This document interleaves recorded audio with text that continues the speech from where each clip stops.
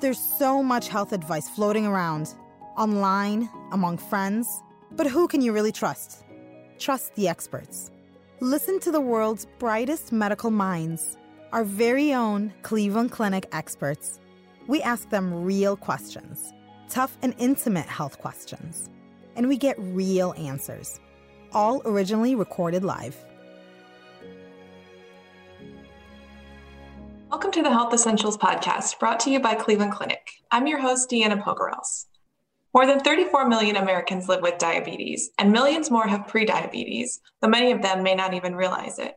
Understanding your diabetes risk is important for your long-term health. It's also even more important against the backdrop of the COVID-19 pandemic, since diabetes is a known risk factor for severe complications from COVID-19. To help you better understand diabetes and how to overcome hurdles in preventing and managing diabetes, we have Dr. Shirisha Avadhanula. She's an endocrinologist here at Cleveland Clinic. Welcome to the podcast. Thanks for being here. Thank you for having me, Deanna. And to our listeners, please remember this is for informational purposes only and is not intended to replace your own healthcare provider's advice.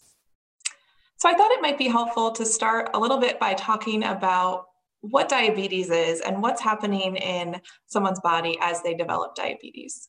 So that's a great place to start. Diabetes is a metabolic and endocrine dysfunction, and it's a state in which there's an excessive amount of sugar that accumulates in your blood. This sugar can then deposit into small blood vessels in the body and can eventually potentially cause organ dysfunction. Does that happen over time, or how long does it take? So it can happen over time. Generally, there's a state called prediabetes, which is something that occurs usually before the state of developing overt type 2 diabetes. There can be things that we can do to prevent the progression from prediabetes to overt type 2 diabetes. But generally, yes, this is more of an elongated process that happens over time. And for this conversation, can we distinguish between type 1 and type 2 diabetes? Yeah, so I think in order for us to go into the different kind of broader categories of diabetes, let's step back a little bit and talk about the normal process of digestion and insulin secretion. So I'll just use myself as an example here. This morning, I ate 2 pieces of toast. That carbohydrate-rich meal, as it goes through the process of digestion, it breaks down into sugar. And when sugar reaches the bloodstream, there is a stimulation for something called insulin to be secreted. And insulin is a hormone that is secreted from the beta cells of the pancreas. When insulin is secreted, it allows sugar from the bloodstream to go into your cells. So think about insulin as if it's a key, and think about the cells of your body having a door and they're all locked. So insulin unlocks those cellular doors and it allows glucose to enter the cell. And so we use this glucose to fuel our body as an energy source. So broadly speaking, there are 2 classes of diabetes. We talk about type 1 diabetes, which is also known as autoimmune diabetes, and we have type 2 diabetes. Type 1 diabetes is generally diagnosed earlier in life, and it's also known as autoimmune. And when I talk about autoimmune, what we mean by that is, say, for example, you're infected by a virus, or I'm infected by a virus. What happens in my body is that we mount an immune response. When you have an autoimmune disease, what happens is your body actually mounts an immune response to your own organs. So in type 1 diabetes, your body mounts an immune response to the cells of the pancreas that produce insulin, and therefore you have no insulin production. So these patients are rendered what we call insulin dependent. Type 2 diabetes, on the other hand, the major premise really is insulin resistance. And so what happens is that most of these patients do secrete insulin, but their cells are resistant to the effects of insulin. So they're not able to take up that sugar into their cells effectively. Oh, so what is the relationship between type 2 diabetes and obesity that we hear about? So there is a strong relationship between type 2 diabetes and obesity. The first is correlational. So we've seen the prevalence of obesity go up throughout the years. And to mirror that, we've also seen the prevalence of diabetes going up throughout the years.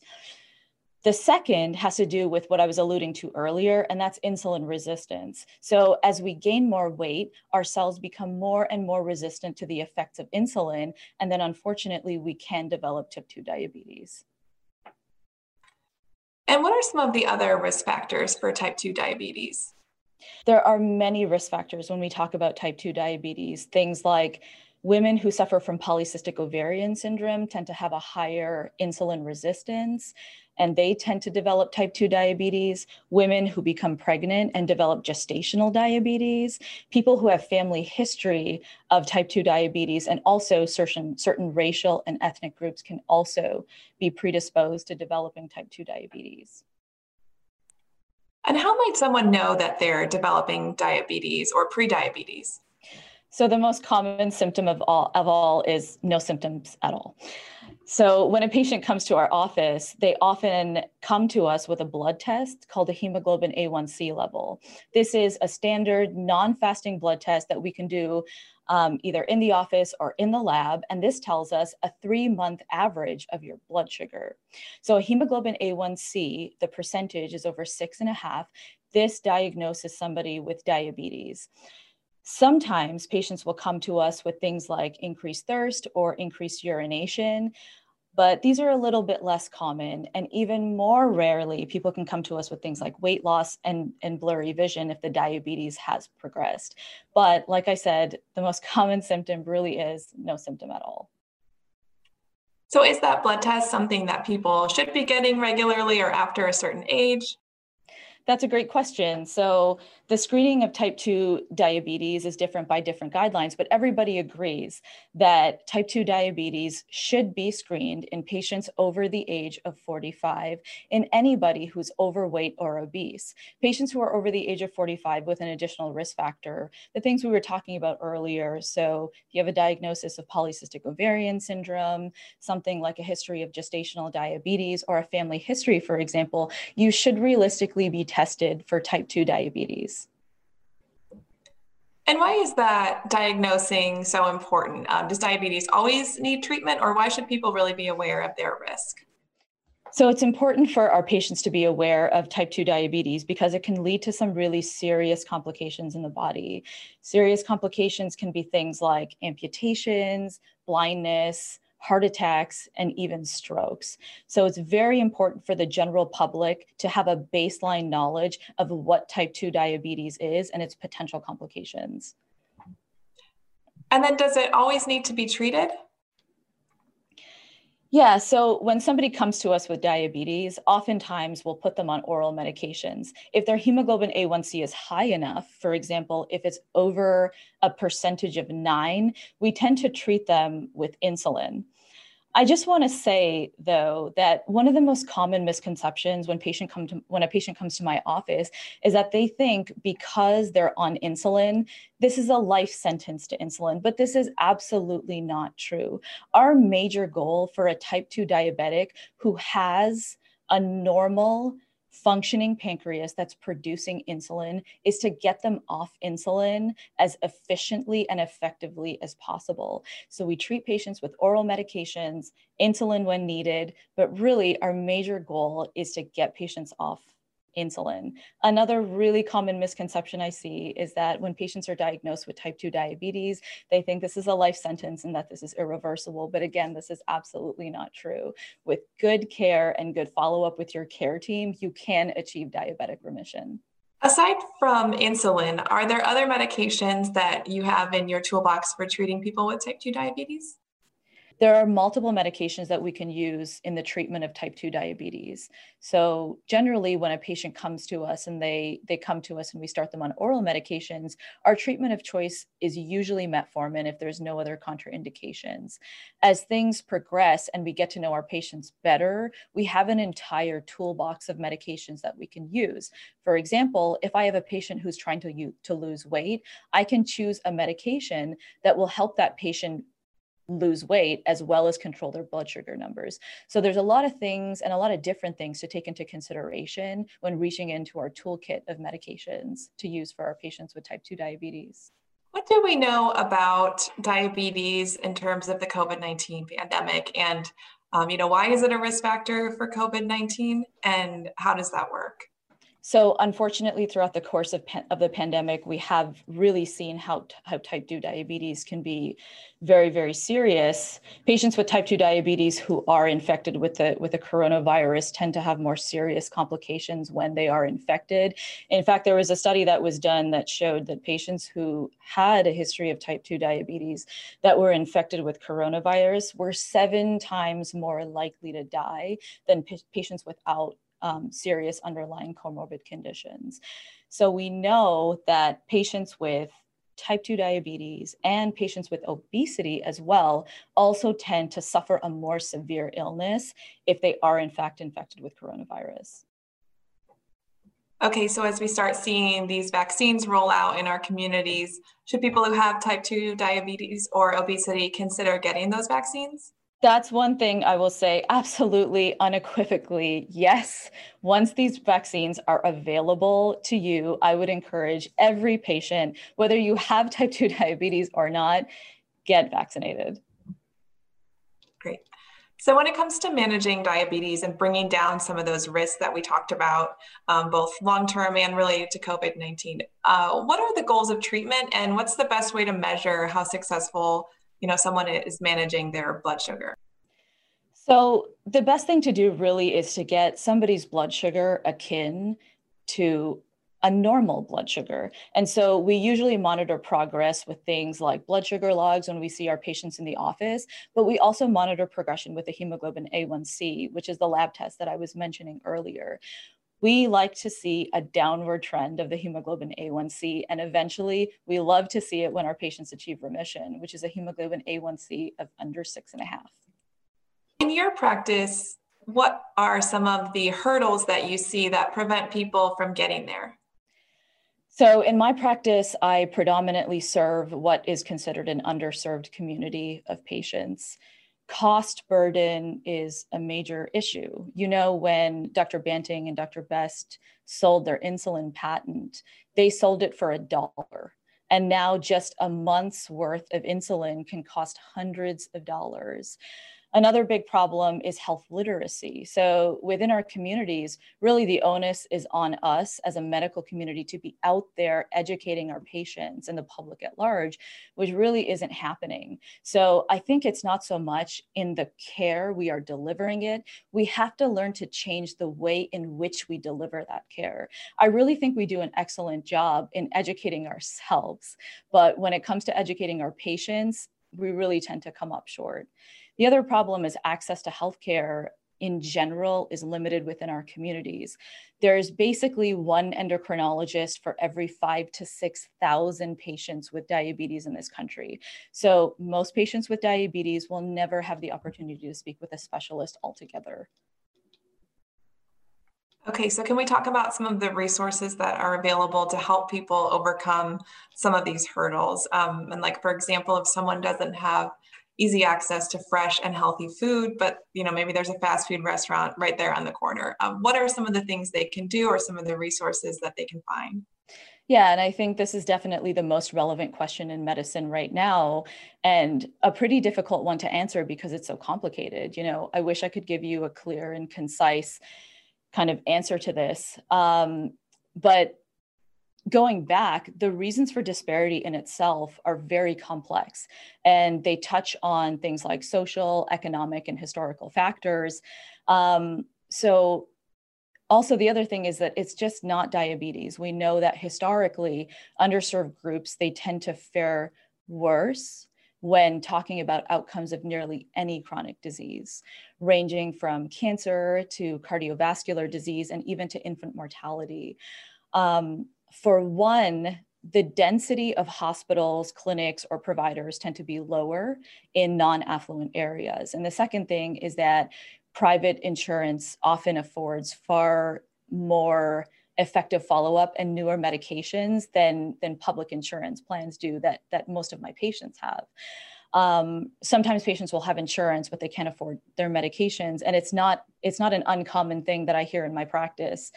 I could have eaten or I could have afforded my medications. And this is unfortunately not something that is uncommon to me.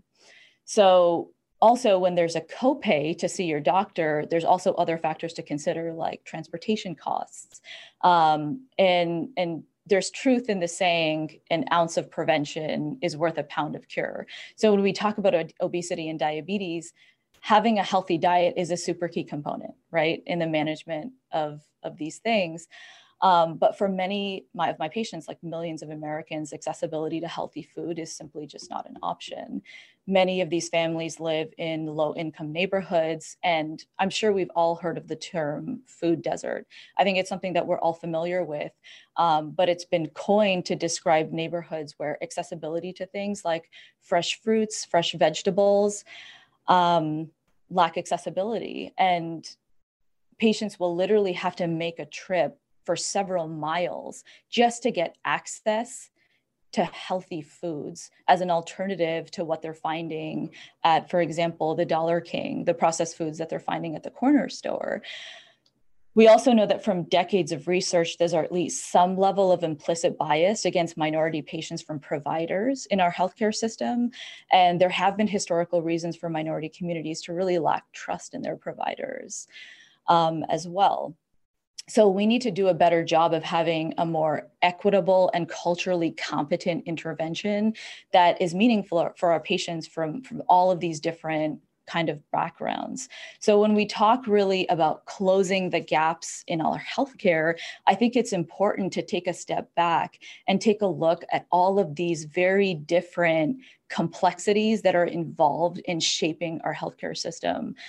So there have been some interventions, there's policies that have been acted at the national level, at the local level, at the state level to improve for food environments. And I'm certainly not saying that if you put a fresh food store in an underserved neighborhood, America's food problem will be solved. I'm certainly not saying that. It's not so simple, but there are things that are being done. Things like online grocery shopping, that has become a great option for patients. So if they have access to the internet or to a smartphone, ordering online groceries may be a good option for our patients. And there's also been some state financial initiatives to finance fresh food products in the last couple of years as we become more and more aware of these issues. But again, really the onus is on us as a medical community to educate ourselves about all of these complex issues and also educate our patients and provide them with the resources that they need. Absolutely. And you mentioned access to healthcare. And so I wanted to ask, what about people who have trouble getting to appointments? Maybe they don't have reliable transportation but really need that support to stay on track. Is there anything that those folks can do? That's a great question. And here I'm happy to say that we offer virtual visits. So for patients that can't come into their appointment for transportation reasons, or maybe they're not accessible in terms of location or distance, we do offer virtual visits for our patients. So they're able to see us in the comfort of their own home. And a lot of our patients have really found benefit in this. Great. And then, you touched a little bit on money and affordability. Is there anything being done to help make medicines more affordable? Yeah, so there are some patient assistance programs. There's 5 insurance plans that are nationally working with Centers for Medicaid and Medicare to participate in a $35 a month insulin program nationally for the next 5 years.